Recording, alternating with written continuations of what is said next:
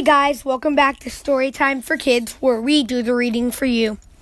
Today I'll be reading If I Could Drive a Tonka Truck by Michael Teitelbaum. My name is Susan. Today I'm going to visit Grandma with my mom and dad. It's a long drive, but I've got my favorite fire truck to play with.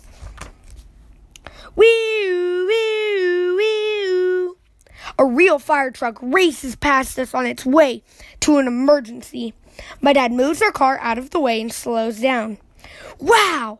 Look at that fire truck go! What if I could drive a fire truck? I would start my day in the fire station with all the other firefighters. Clank, clang, clang, clang, clang. The alarm sounds. There's a fire in a house on Chestnut Street.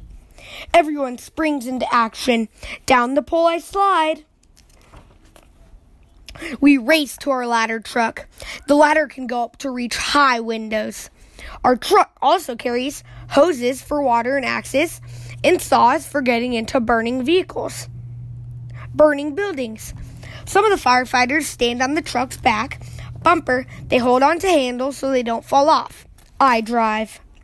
I speed through the streets with my sirens screaming, wee-oo, wee-oo, wee-oo. The other cars get out of my way. They know I'm racing to fight a fire, and every second counts. In a few minutes, we arrive at the fire. The top floor of a house is burning. Flames and smoke pour from the windows. The family who lives there has gotten out safely. Now it's up to us to save their home. A police car screeches to a halt. The fire chief's truck is right behind it.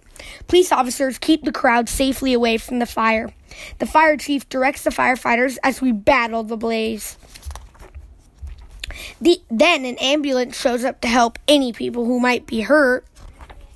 I attach one end of my hose to the fire hydrant. Once the hydrant is opened, water will rush through the hose. Next, we raise our tall ladder all the way up to the windows on the top floor of the house. I climb up the ladder. When I reach the nozzle at the top, I aim it at the flames.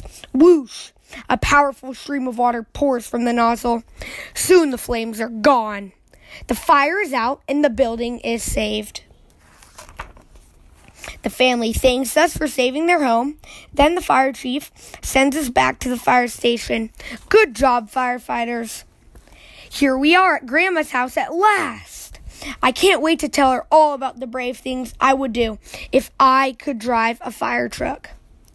Hey guys, I hope you enjoyed listening to If I Could Drive a Fire Truck. I'll see you next time. Bye.